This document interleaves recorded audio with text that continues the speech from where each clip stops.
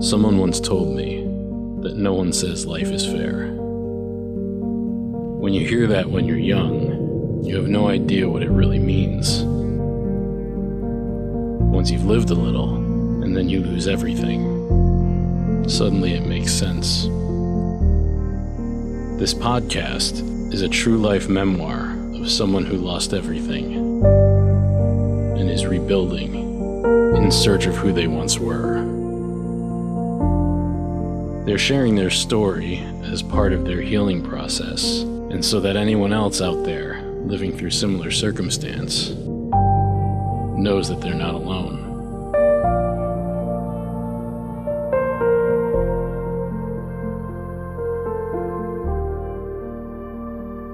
Hey everybody, Dave the Clone here with another entry into the Feeling It, Healing It Diary of Recovery. Coming to you on day 325 of Sobriety. Closing in, just a little over a month away from the full 1 year. And I know definitely for sure on that one, I know I'm not alone, and anyone else who's on this journey, especially on the sobriety side of it, know that you're not alone. In fact, part of what inspired me to record this today was seeing a post on Facebook from a friend who I don't know very well. I think there's somebody that I know tangentially through people that I've become friends with through, con life, through not convention life, not... Let's specify which kind of con.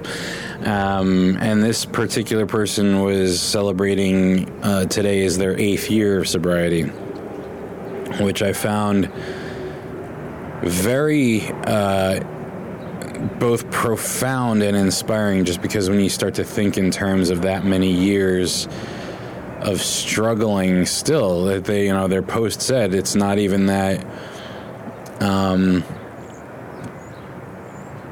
that like it gets easy at some point. Every day is still the choice.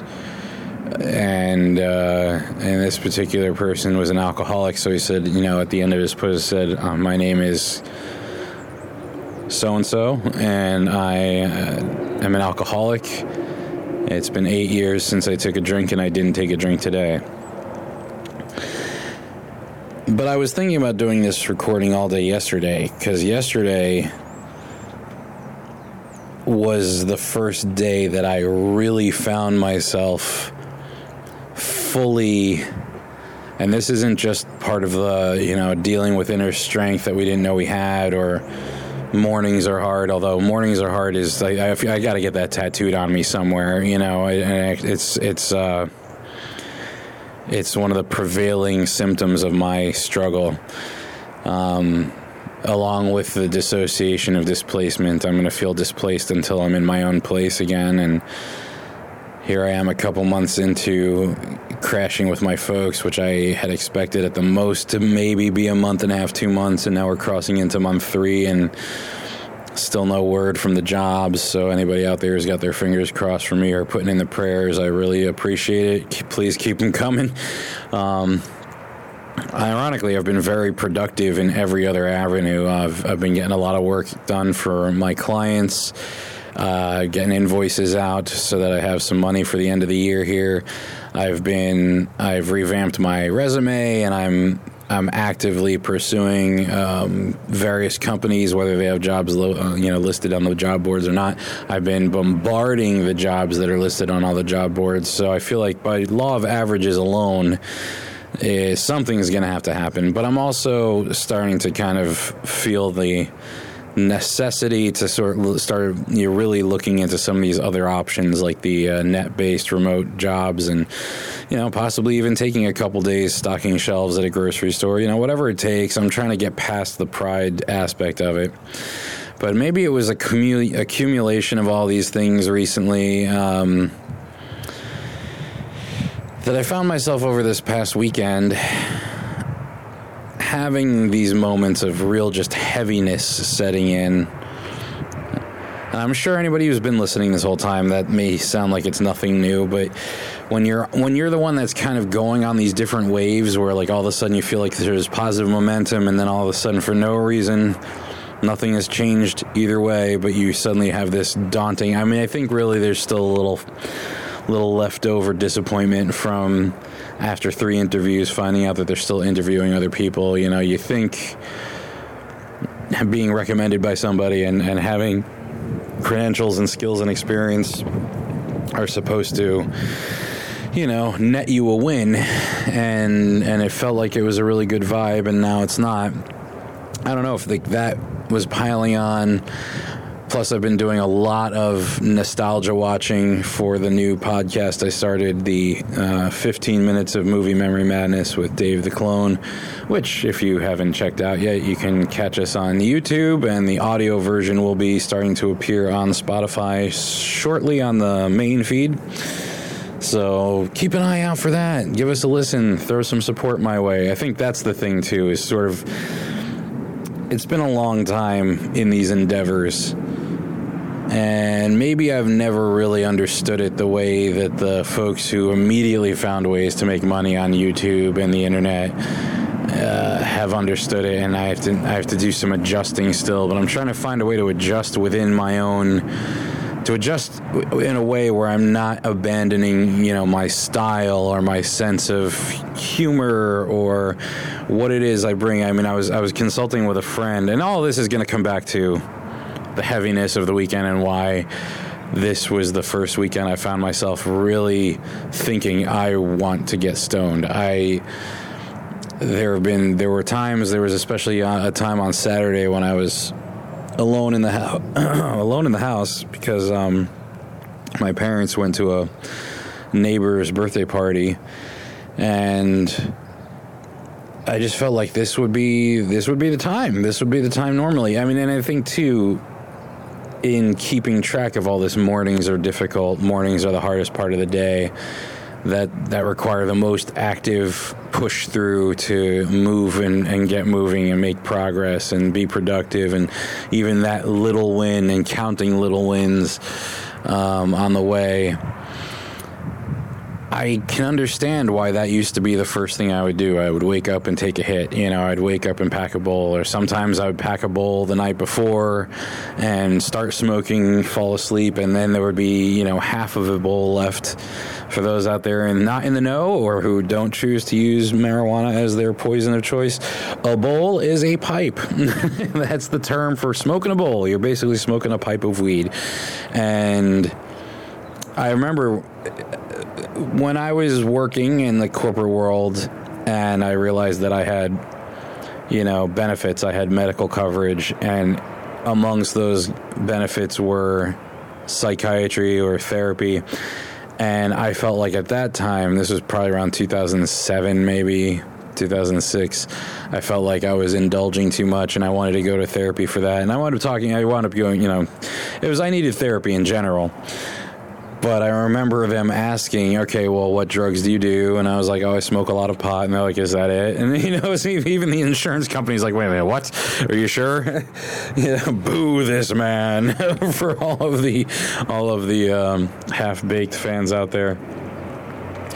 And then they were like, all right, well, how much do you smoke? How many joints do you smoke a day? And I thought that was so quaint. I'm like, I don't roll joints. I smoke bowls. And they're like, well, what's that? And I'm like, oh my God, I have to explain it to you. I smoke a pipe, and I, you know, would pack it probably twice and then maybe pack it again a couple hours later.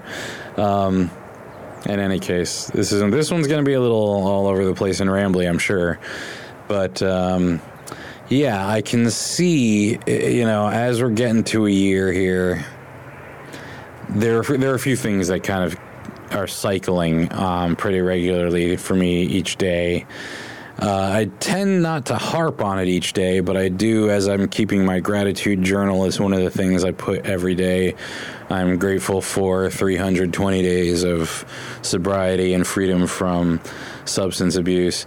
And I almost feel a little, in my own way, kind of disingenuous in that I'm looking at it that way, because I feel like in the spectrum of things you could be abusing, there are ones that are far, far worse that would have instantly had me homeless and sickly and possibly disease-ridden and maybe on death's door had I been using them as much as I was using marijuana. And marijuana generally, I think one of the fun half-truths or full-on delusions people have, especially people who indulge in it, is that, oh, you can't get addicted to marijuana. And I say, okay, well then why don't any of you stop? Why is that one on the level of cigarette smoking, where people are smoking cigarettes all day, they take smoke breaks at work? Why, when you're someone who enjoys getting high, is it so difficult to do what I'm doing right now? And the flip side of the coin is I feel like, and maybe it was because of the circumstances around when I stopped, that, being sick and having the flu and not even really being able to breathe air, let alone smoke-filled air, was an easy way to kind of put it down for enough days in a row where you've outlasted now the sort of immediate urge. Because, there is a fiending that used to happen, and it's difficult to even picture because now we're in the era where it's kind of become legalized in much the same way that alcohol is legal. Not 100% everywhere, but it's getting there. In fact, a couple months ago now, maybe mid-August, early September, somewhere in there, it was late August, I had a friend come in from out of town, and she was basically only going to be in town for one night because the next day she was catching a cruise that was going to be going up the East Coast all the way to Nova Scotia and beyond even. And it was leaving out of the port of Bayonne in New Jersey. And so we had plans to have dinner. And we had also, we were talking about maybe collaborating on a project together as well. And so when I went to meet her at her hotel, she had a friend who was also in town to catch the same cruise, and they were friends that were only friends through Facebook. This was the first time they were hanging out in person. They ironically chose a hotel in Elizabeth, New Jersey, not far from the Newark airport, which is for anyone traveling to New Jersey, let me strenuously caution against that area. It's a very not pretty, it's a very rough area. It's not one of the reasons they call us the Garden State, in fact. And I could see in their faces when I showed up, they were like, wow, I had no idea. I'm like, well, one, it's Motel 6, and two, not that Motel 6 is ever going to sponsor my shows, and two, it's in Elizabeth, New Jersey. It's not exactly one of the greatest areas. And the first thing the friend wanted to do, because she knew recreational marijuana was legal in New Jersey, she's like, I want to go to a dispensary. And now the old me would have been very excited by this, because it's like, oh yeah, awesome, and would have gone in and sort of looked around and looked at prices. But I found myself not in a cold sweat, but in one of these like moments of apprehension, like, oh man, am I now going to be hanging out with people who are going to be smoking all night? And they weren't, and I told them that, hey, listen, I haven't smoked in over 300 days, or I think at that time it was over 250 days, whatever it was. I was like, I haven't smoked in a couple hundred days here, so I'm not going to go in with you or indulge, but who am I to stop you? I would just ask that you do it not in my car, kind of thing. And they were cool with it, but it started this kind of... There are these moments where I don't know if I miss it because I miss the fun of it, or I miss it because I have a craving for it in the sort of I need it in a more medicinal sense. But this past weekend, I definitely felt the gravity of how much I was able to ignore how unhappy I am about my situation by being inebriated with it as often as I was.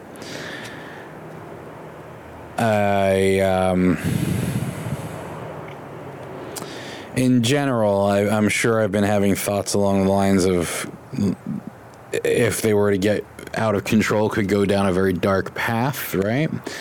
And I'm trying to, one of the things I've been really trying to focus on, because especially ever since the situation where the place I was renting was going away and I was going to need to find a new place to live,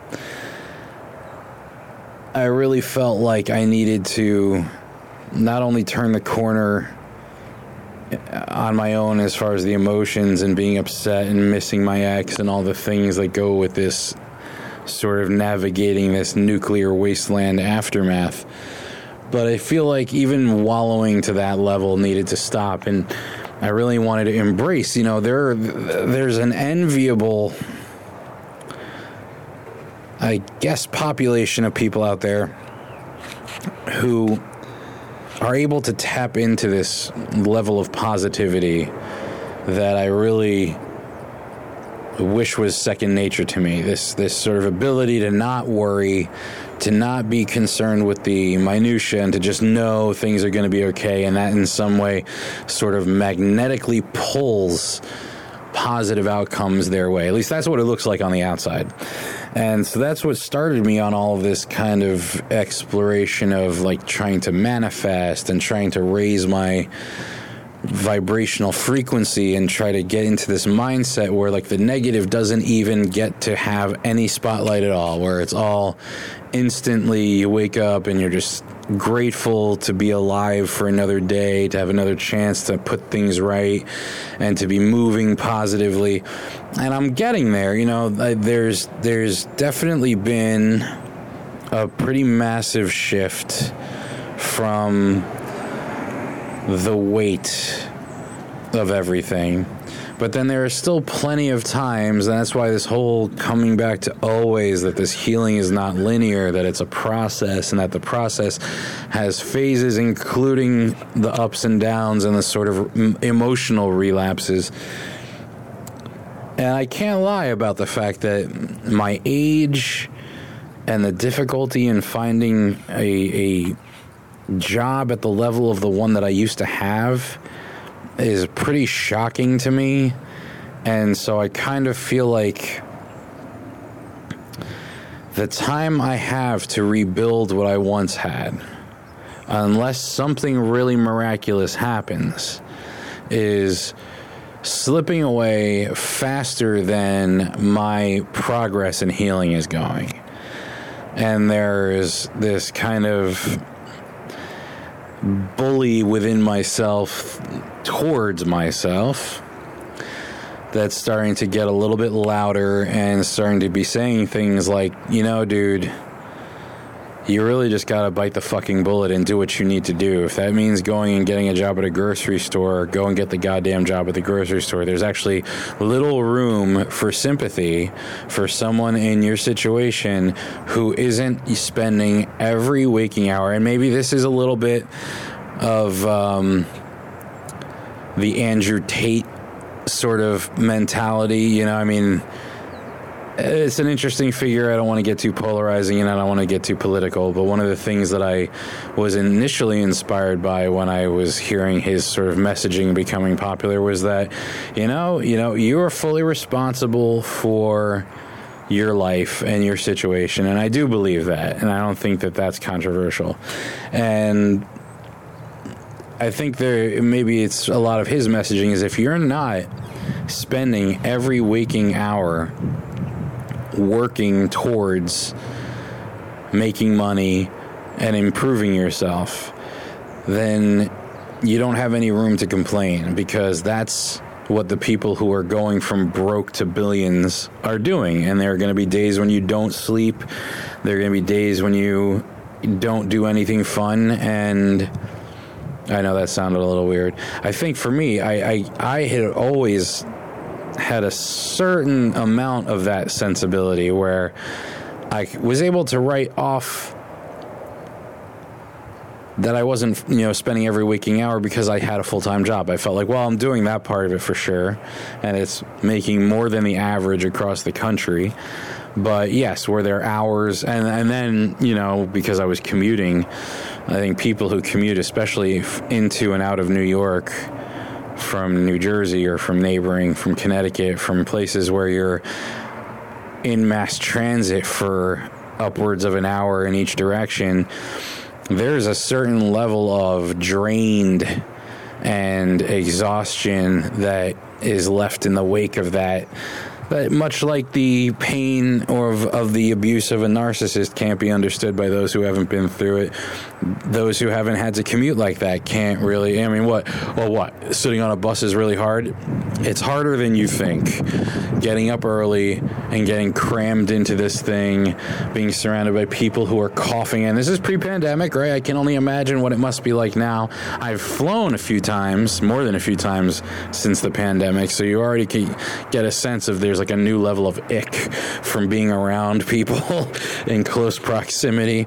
But I remember distinctly before the pandemic, there were plenty of days where if you didn't get good sleep the night before and it's really cold out in the wintertime and you're standing outside waiting for the bus, you get on the bus, you finally get a seat, but maybe the heat isn't working in the bus that day, so now you're shivering on the bus and you're hearing everybody around you coughing and you're just like, oh my God, I'm being bathed in bacteria and viruses. And we would all be at work kind of joking around about how, just commuting in the winter is making yourself vulnerable to so much. It's a wonder we all don't constantly have the flu.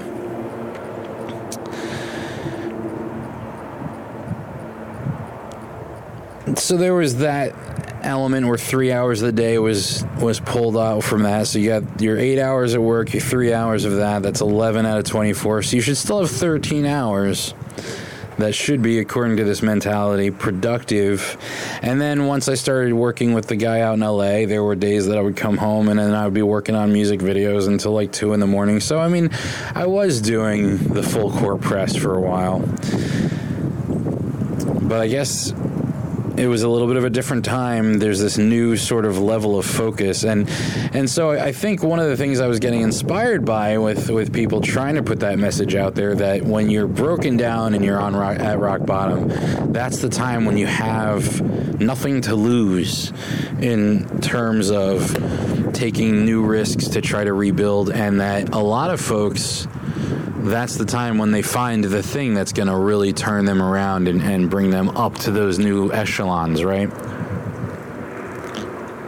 And I think that was sort of what was behind the emotions I was feeling at the end of last year going into this year, when I was going to be starting not only had I been hired at this sales job, but I was also taking seminars on, digital affiliate marketing, and I was being really, I was fully on board with all the sort of positivity of it and the sort of idea of, taking control of your own life, taking the reins, and that if you just stick to it, you can really wind up opening doors to levels that you've never been at before.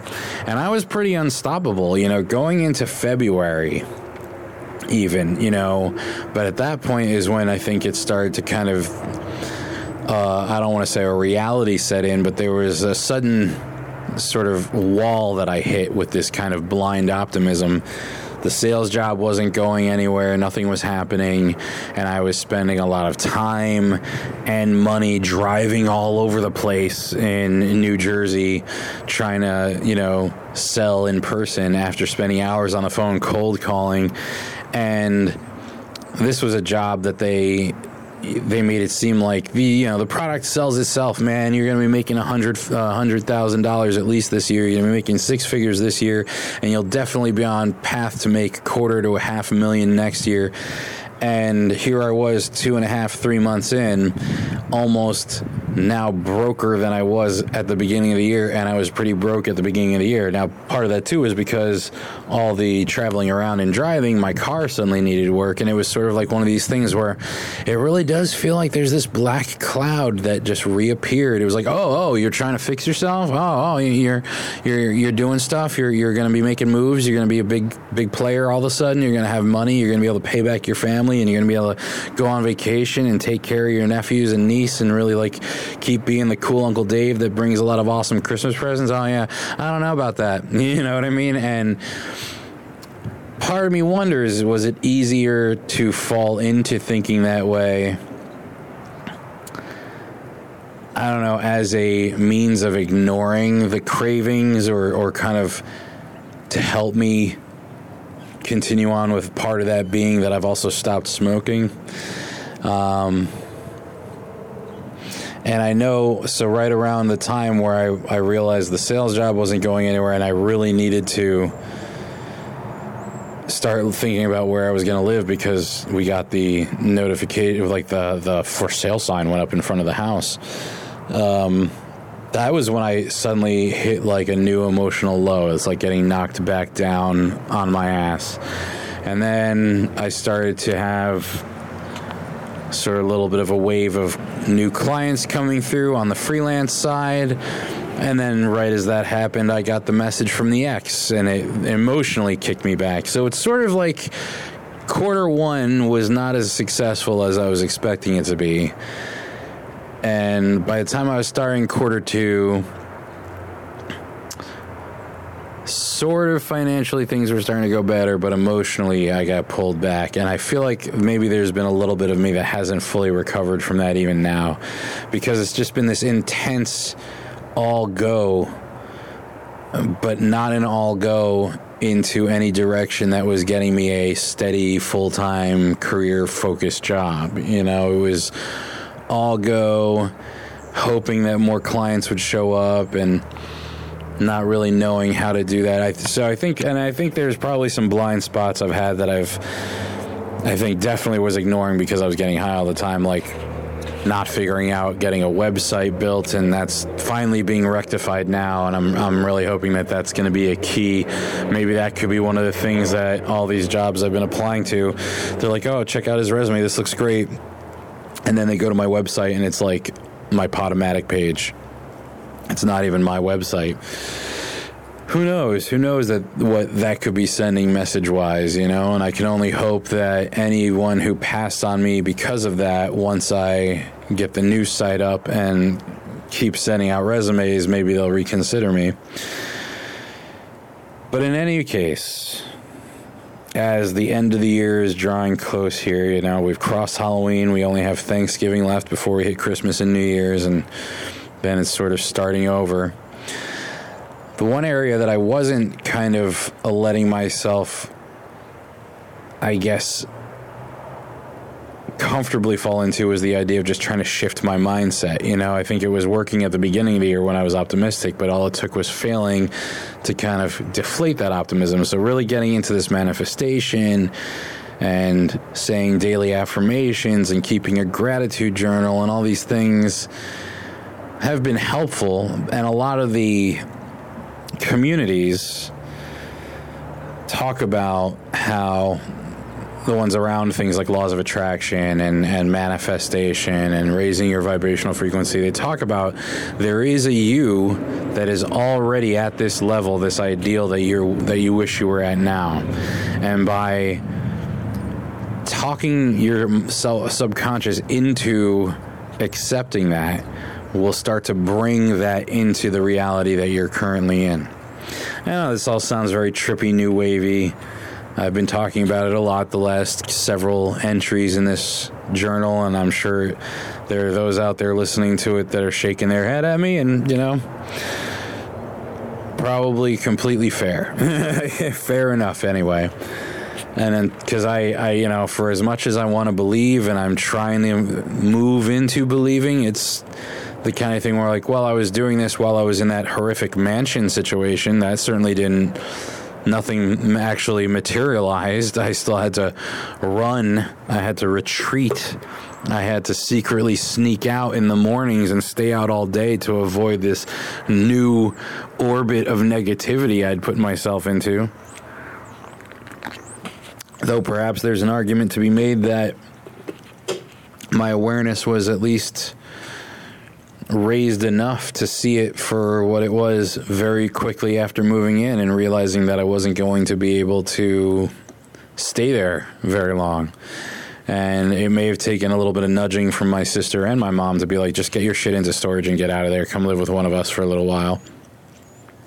Which was not something I would have come out and asked for myself. I actually was trying to mentally prepare myself for having to stay there until I found something else.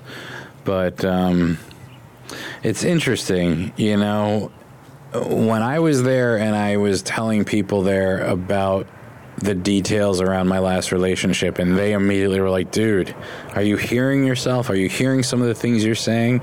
You still moved for somebody who is full on in like a cheat avalanche, cheating on her husband with not only, you know, you, but others before you, had an account on a notorious website and was making dates with other people on that notorious website, you know, was attending swing parties with her friends who were in the lifestyle, and you didn't run away screaming from that, you know? And I'm like, yeah, shit.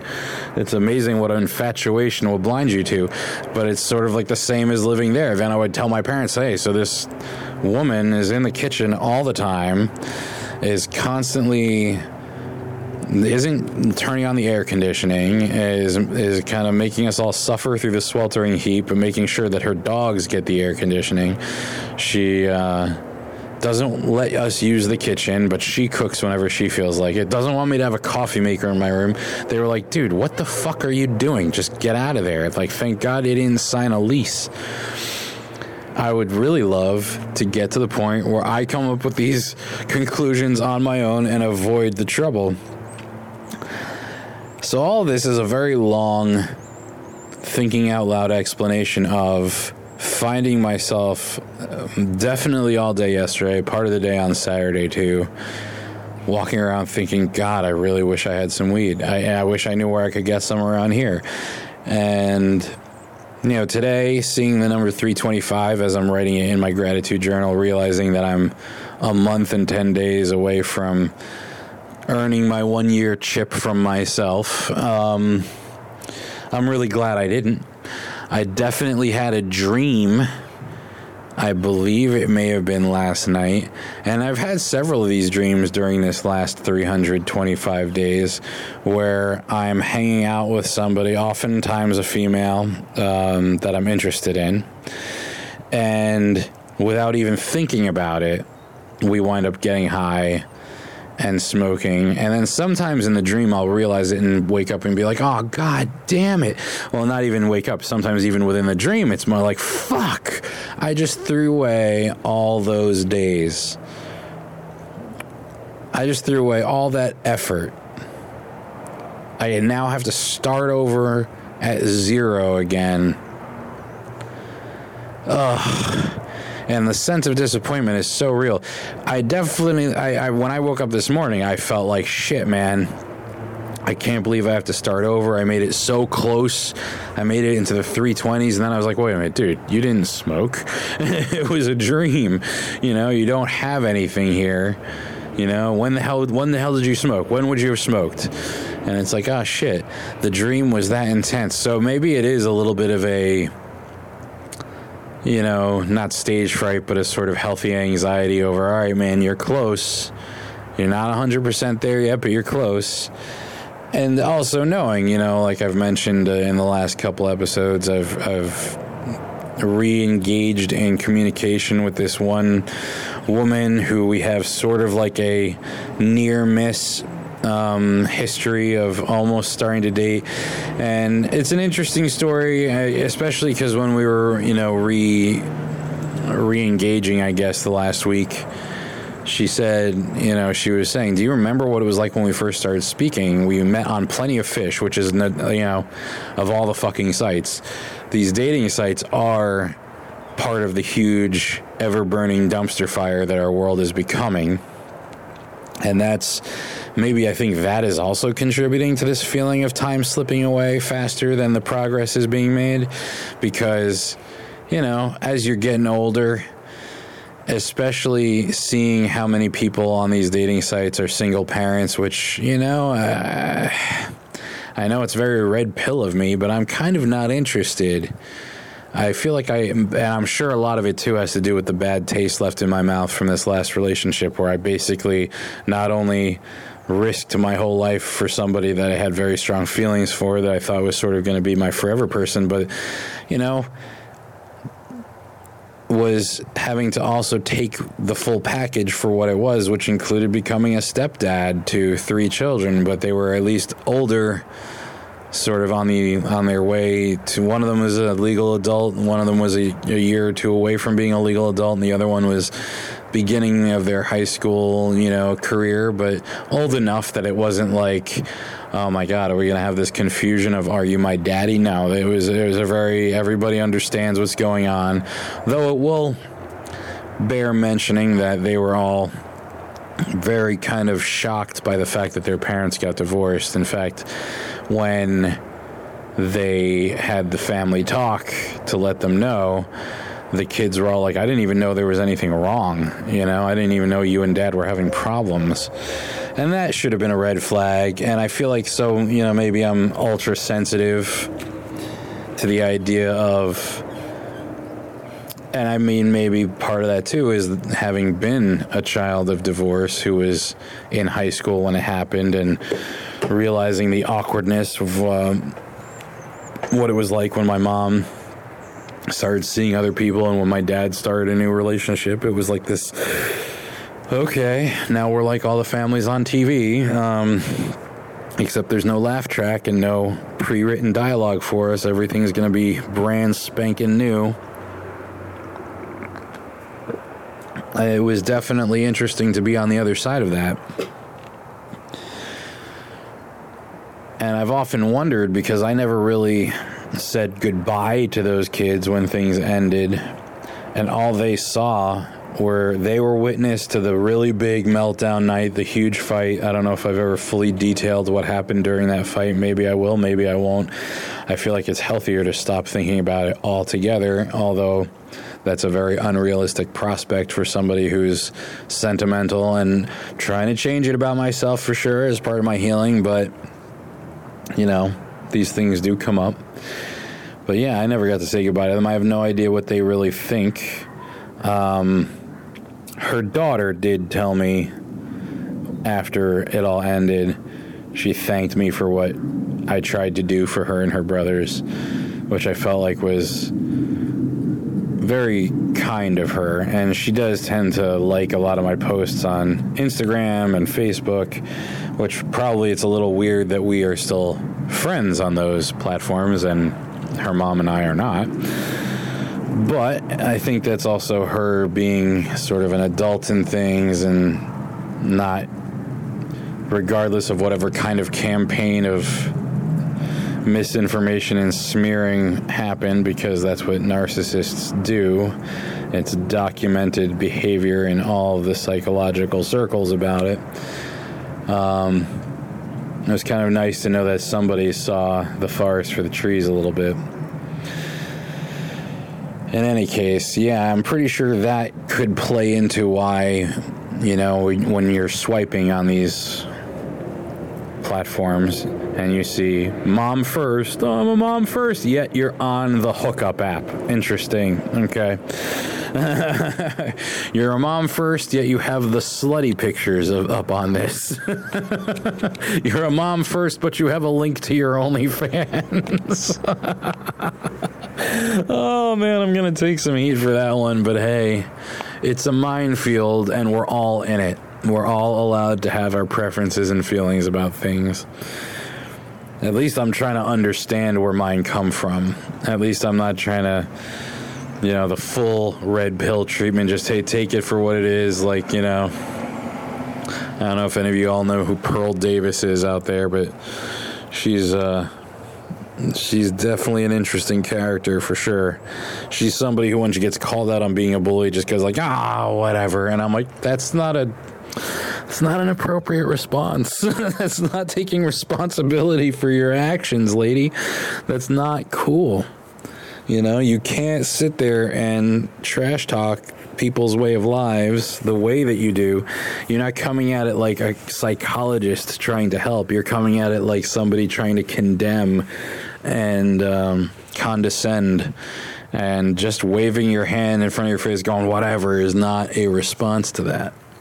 So I don't mean to sound harsh, because I know the red pills out there will say, yeah, what guy wants to be a stepfather? What guy wants to get with somebody who's already got kids? In fact, I've seen plenty of new programming out there in the world of podcasting that makes very little sense to me. I'm still trying. I mean, I don't know what happened to. I just want to talk about movies and shit. I mean, this podcast is probably what I would say is my most controversial, in that it's being very vulnerable about some very personal things, but also expressing some opinions that probably would not be out of the realm of possibility, would rub people the wrong way, or at least make people feel some kind of way about it.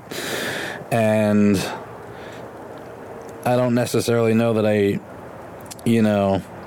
should feel that I need to apologize for it, but obviously, because I am not somebody who wants to go out with the express purpose or intention of hurting anybody. Obviously, if somebody was offended by something I said, my instinct is to apologize. Not apologize for having the opinion, but to apologize for offending them. And I think that there's got to be a way for all of us out here, if we want society to continue, if we want to be able to keep living together on the planet, because it's the only one we have that we're aware of, we're going to need to get back to a place where we were allowed to live and let live, where it wasn't like, if we don't share the same opinion, then it's time for one of us to mount a campaign to cancel the other. It should be like, all right, cool. Well, then you go back to your side of the street where you live. I'll stay on my side of the street where I live, and there the twain shall meet again. And I don't know. That could be considered insensitive, I guess, but it's also practical. We have to all share this giant ball of oxygen, guys. It's, and it's in that spirit, realizing that for as many people as there might be that would get offended by some of the things I say or feel some kind of way about the things that I'm saying, there are also people who are in the same struggle that I am, or similar. And there's a certain camaraderie in that, and therein lies the sort of beauty side of community, right? That it's all about finding support in those around us, like the streetcar named Desire. I've always found myself benefiting from the kindness of strangers. I've horribly butchered paraphrase. Somebody hold me accountable for it. hollow9podcast@gmail.com. That's the word hollow, the number 9, INE podcast @gmail.com. Soon to be findable on the new hollow9.com. The word hollow, the number 9, INE.com. As I'm actually meeting with my web guy today, not long after I finish this recording. In any case, back to the dumpster fire. Like I said, this one was going to be rambly. It's almost, in a way, an interesting characteristic of this kind of brain scatter would be understandable or explainable by being wasted. And being almost a year of not being wasted, it's interesting that there are times the sober mind can be so overwhelmed,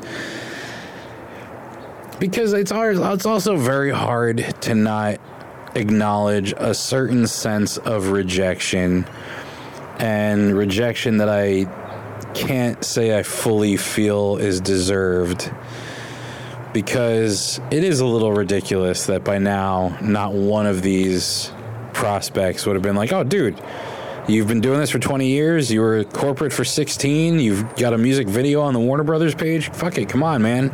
No more questions. You're in. It's a little shocking, especially on this last one. I thought the vibe was really there with the first two interviews. I felt like it was there to a degree with the third one too, but I'm suddenly wondering if the third one is the one that kind of put the brakes on.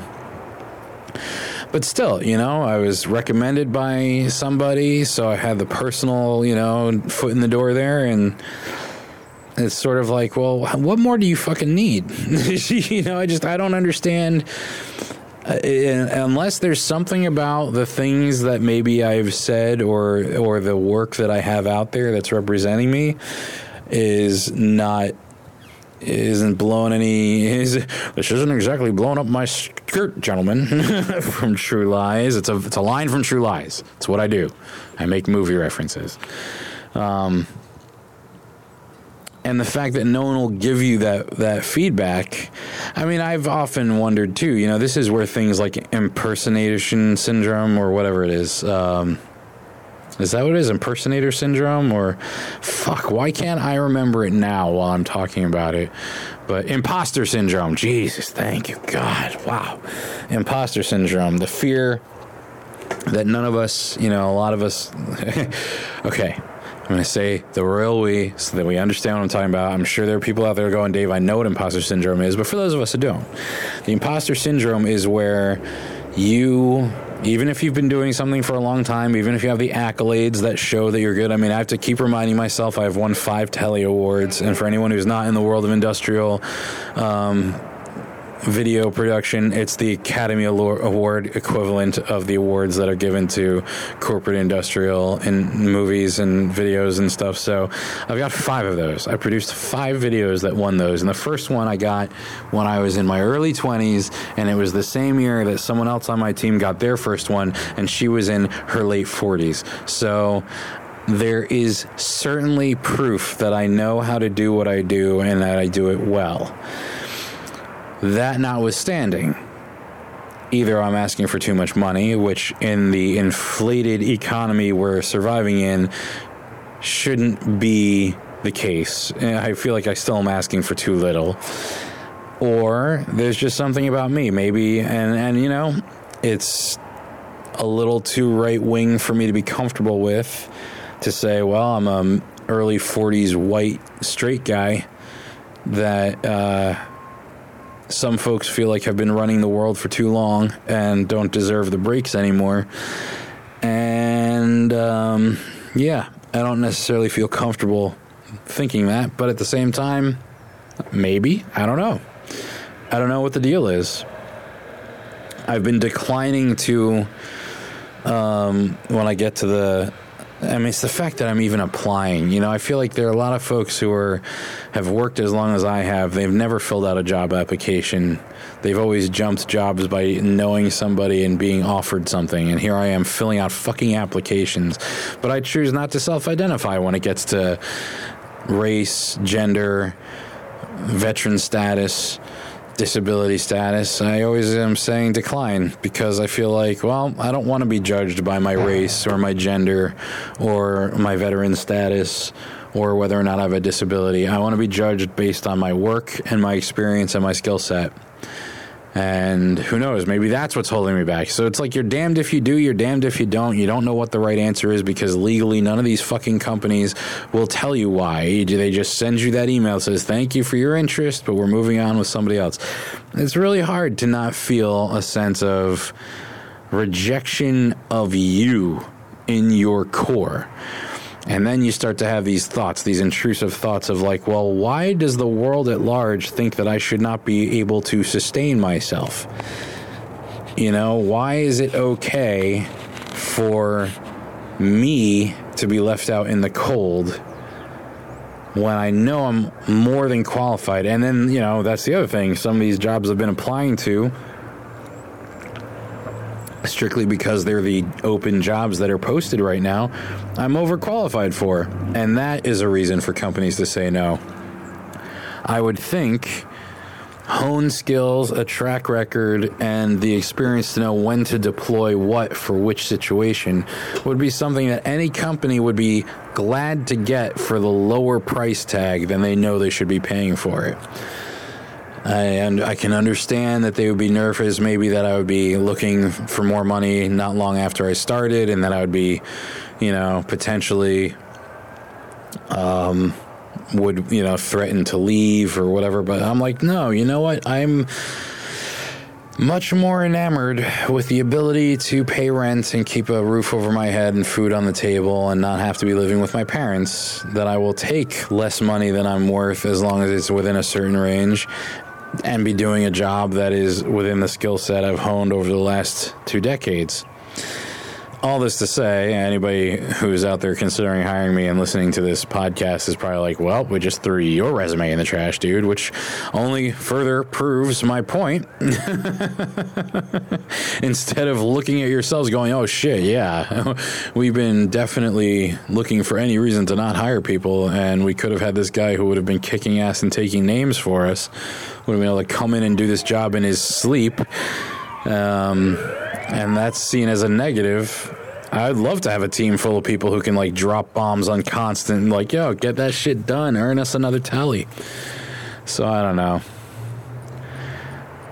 That's why it feels like, and in some ways, so the way I would reframe that in this new way of looking at the world and trying to raise my vibrational frequency and manifest the dream life, and is that I'm not getting those opportunities because for me, the time has come where I'm supposed to make my own impact. I'm supposed to create something bigger than myself or bigger than what these positions would be offering me the opportunity to do. Like, now's the time when I'm supposed to write the novel that then becomes the next like translation into a kick-ass Netflix series, or now's the time I write the script that the first person I show it to in the industry is like, holy shit, as soon as this actor's strike is over, we're making this. You know, and if I look at it in that light, there's a certain level of it that's very inspiring, but it's still pretty daunting because I feel like it's been such an uphill battle, although I guess in some ways, to pull it all the way back to the sobriety, the uphill battle really has only started 13, 14 months ago, because the first year and a half, you know, from say May 21 through September of 22 was still spent in a haze of pot smoke, not thinking about things in these terms, not focusing on what needs to be done, still waiting for something to come along and save me, and allowing myself to still rely on a force outside of myself. It's why I have so much resentment towards the situation in LA. And even now, trying to navigate that, which has sort of come back into the fold, but not really. It's almost like even if that were to come back around now, the taste in my mouth about it is so bad that I kind of don't necessarily want to go that route. But at the same time, I'm loath to fully shut down what could be, you know, the only opening that has ever been there for me, and I may have to find a way to repair what damage has been done to the bridge and kind of swallow pride yet again to kind of work my way through being a part of that, even without being super happy about it. But, you know, it really is starting to come down to, for me, what is going to make me happy. I'm still stuck on what is happy. You know, right now I'm back to the immediate version of happy would be being able to be back in my own place and be able to afford to live on my own 2 feet and not be relying on the kindness and support of family. And it's a struggle every day of how disappointed I am in myself with that. And that's why it's like, well, if you got to go stock shelves just to make enough money to get out of here, do that. But if I start stocking shelves around here, then the place I find is going to be around here. And I did have that recruiter review my resume and help me revise it, and we built a list of companies I should be looking at that are in places that are not here, that are places where there are still Fortune 500 companies that may see the value in my skill set and have internal communications teams that need somebody like me. And, you know, maybe in order to get that first level of happiness, I got to jump back into the corporate world and, you know, for a couple of years be earning what I am worth again, so I can rebuild the horrific, I don't even like to mention the number, but just the idea that it was a 401k that I've been building over 14 years, because I didn't start it for 2 years of when I was at the job. And it takes 14 years to build and less than 3 to burn away. And it's that realization that I risked my future for my present with somebody that I thought was worth that risk. And still, because of the inherent loneliness of a situation like this, and it's a loneliness that comes with its own set of thorns, because as much as I'm lonely, I personally don't feel like I bring anything to the table right now. Just a mess of emotional malaise and stress and anxiety. But, you know, it would be nice to have someone to cuddle with. It would be nice to be going into the holidays with somebody to care about like that and buy little gifts for and want to spend time with. But I already feel like a burden to my family. So I feel like there would be no way of getting into a situation like that without being anything more than a burden to them as well. I mean, maybe if I had somebody that I was trying to do that with, the amount I'm bringing in would be enough to combine with somebody else and get our own place. But then you start finding yourself in the same situation I was just in, where it's like, well, all right, now this relationship has taken on a level of necessity for both parties, and that can affect, you know, if it starts to go bad, are we going to still stay together because we need the place to live, kind of thing, you know? And I've sort of decided in all of this adventure and journey of recovery that never being in that situation where relying on somebody meant having to compromise your own sense of mental health and safety for a relationship that was toxic. It's the same reason a lot of people stay in toxic relationships, especially marriages. You have so much tied in together. And at the same time, though, at least with a marriage, though, you vowed that for better or for worse, you were going to stay together.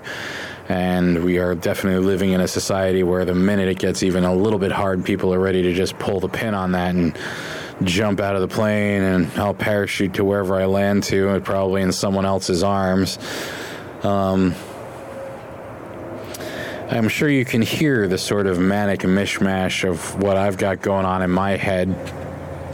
It's sort of a whirlwind of colliding values, right? That in both the mindsets of traditionalism and also modernism, but tempered modernism, and I think mild traditionalism. I keep going back to this. Is why, honestly, I can't wait for time travel, and I will just travel back to the 90s and live through the 90s again.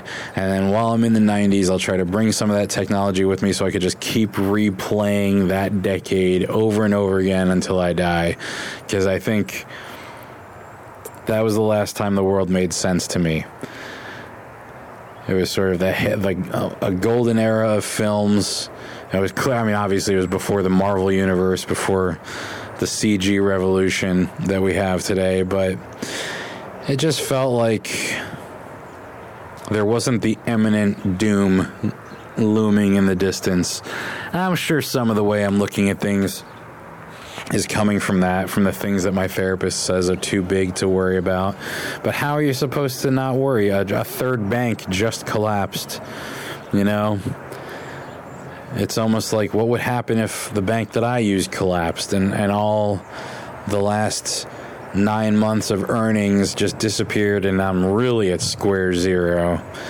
You know, what are we supposed to do? And then you read about how the dollar is on its way out. And I mean, I don't know. Again, I don't want to get divisive. I don't want to get too deep into controversy that isn't about my questionable life decisions and trying to bounce back from them. But, you know, it's interesting trying to figure out a way to survive in a world that's becoming increasingly hostile towards people trying to survive in it if they're not already in the billionaire class. You know, I don't necessarily want to be fighting a revolution, but I also feel like I'm prepared to, especially if I have nothing else. And that's what winds up happening. You know, who knows? But I'd much rather, at this point, I'd much rather the aliens just show up and put us all into line.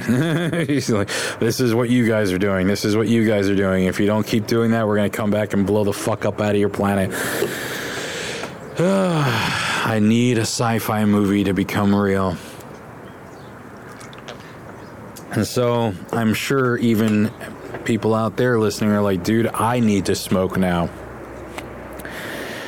And yeah, even sitting here now thinking, oh man, it would be, and I know I've said that part of it before, like, oh man, every once in a while it would be nice to smoke. I remember in the dream, it was sort of like, oh wow, I've missed this, And there's a part of me that is a little on the heartbroken side that, am I never going to be able to, just recreationally every once in a while, like on my birthday or on Christmas, just kind of sneak out for a quick, blunt. I don't know. I did tell myself, it's like, you're definitely going to stop for a year and then reassess. And I think my criteria is, if you're back on your own and you have a gainful employment and you're bringing in more money than you ever had before, then I can allow you to indulge on an occasion.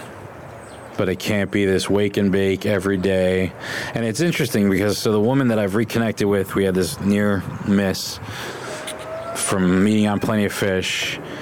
There was something that was kind of beautiful about this rekindling, because she was like, all I remember about you is that we met on Plenty of Fish and you were actually a normal person, a nice guy, nice enough that I felt compelled to give you my number. And then we would get on the phone, and for a week we would be on the phone for hours, and it was like everything lined up great.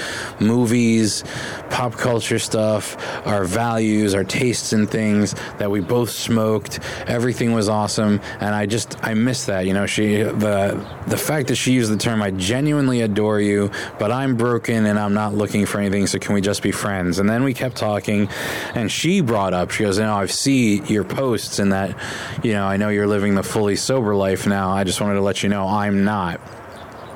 I think this was because I told her, listen, I'm staying with my folks down in Delaware, but I'm looking for jobs, and I've had a couple interviews with this one up in East Hanover, New Jersey, and I'm hoping that at some point they're going to call me in for an in-person one, and then I would either come up just for the day, but it's a long drive, and I would love to have a place to stay, and I'll probably just wind up getting a hotel room. And she was like, well, you could stay here. I can offer you a place to stay, but I know you're living the fully sober life, and I very much am not.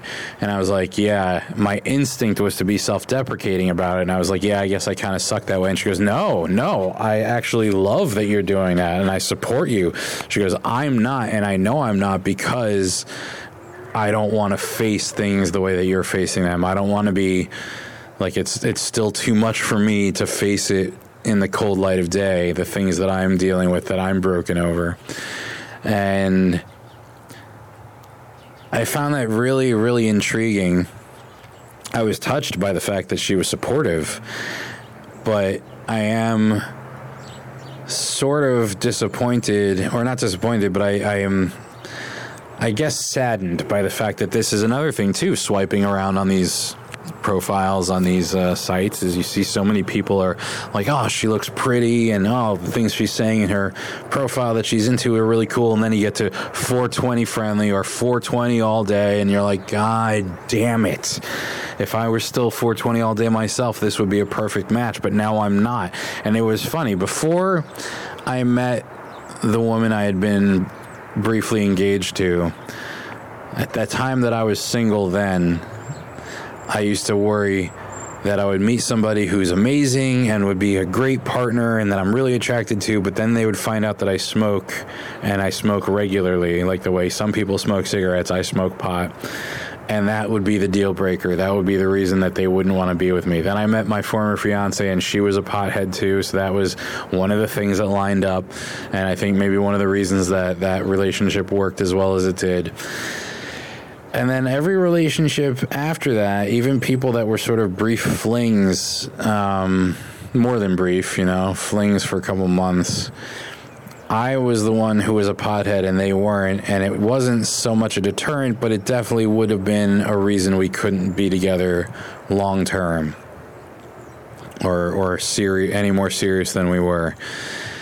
And now I've made that transition back to, well, now I'm the one not, and here I am looking at these people on the dumpster fire dating sites. I'm gonna start one called Dumpster Fire. We're not gonna lie about what we are. And I'm looking at these, people going, oh man, she would be great, but 420 all day. I don't want to have to deal with being around it like that, and I don't want to ask them to stop, because who am I to try to get somebody to change? In fact, you shouldn't want to be with somebody that you need to change, right? It's so just like trying to visualize the me that's already past all this and start living into accepting that has already happened, and that will be bringing it magnetically to the fore and making it come to fruition. There has to equally be this idea that there's not only the person who would be perfect for me as part of that atmosphere, but that they will not be 420 all day, but would be okay with if it got back to an occasional 420 every once in a while. In fact, there was this one person I was speaking to, sort of more on the spiritual healer side of things, and very quickly she was like, I have to smoke at least every 6 hours. And I was like, even when I was a pothead, if I heard somebody sort of regiment their life like that, I'd be like, yeah, see, you're kind of the exact thing I'm talking about, myself included, where this whole people say you can't get addicted, but you can. You definitely can, whether it's for mental reasons. I think it's that it's not physically addictive the way like some of the other hard drugs out there are. But when your mind gets addicted to living in the cloud like that, I mean, here I am almost a year out of it, and suddenly having those, I really miss just feeling high for a little while. I've really missed the way that all of this stress would just literally float off of you as you felt the high coming on. And the fact that people are saying, oh yeah, man, I couldn't do that. I couldn't just stop cold turkey. I mean, I've tried to before too. There have been times where I think the longest I'd gone before this was well before I was even with the woman I had been engaged to. And I think I stopped for maybe 4 months. And then I was like, all right, it's been long enough. I can smoke again. And then I went right back to every day. So it'll be interesting. I'm not sure if I'm going to be going to that Christmas party this year. The one last year that after I'd stopped for 19 days, I was like, all right, let's smoke again. And then I was totally lit and almost worthless, almost fell asleep on the couch. But at the same time, it's nice to see people. So I don't know. I feel like, they do say part of one of the elements when you get clean is you have to not hang out with the friends you used to do drugs with, right? Which I always thought was a little harsh, but at the same time, it's kind of true, because it's your journey, it's your life, and it's your condition of being clean. And even if they say they're going to respect that, if they're still going to be doing it around you, it's like the temptation can be too strong. And even if it's to protect yourself, you have to not be around it. So, I don't know. I don't necessarily want to not go to that party. And there were plenty of people who go to that party who don't smoke, so I could always just try to... I mean, I did. After last year when we went and smoked in the basement, and it used to be the kind of thing where with that party every year, I'd be most of the night down in the basement, every single session. That year, I went down for the one session and came up and never went back down again. And then the next morning, passed on it as it was being passed to me. So I definitely know the ability to resist it is there. I don't know. Maybe I shouldn't be making declarations about things like that. Maybe I should just be taking it one day at a time. Because I'm Dave. I have been smoked in 325 days, and I didn't smoke today. In any case, thanks for listening to me ramble about wanting to relapse. We'll be back with another entry. Until then, if anyone's feeling this resonating with them out there and they want to become part of the conversation, you know how to do it. hollow9podcast@gmail.com. The word hollow, the number 9, INE podcast, all one word, @gmail.com. And hopefully by the time I'm recording the next one of these, or at least by the second one from now, the new hollow9.com will be there. Oh, and it's not at hollow9.com, it's at gmail.com. Jesus. But there will be a hollow9.com. Just you wait and see. All right, folks, until next time.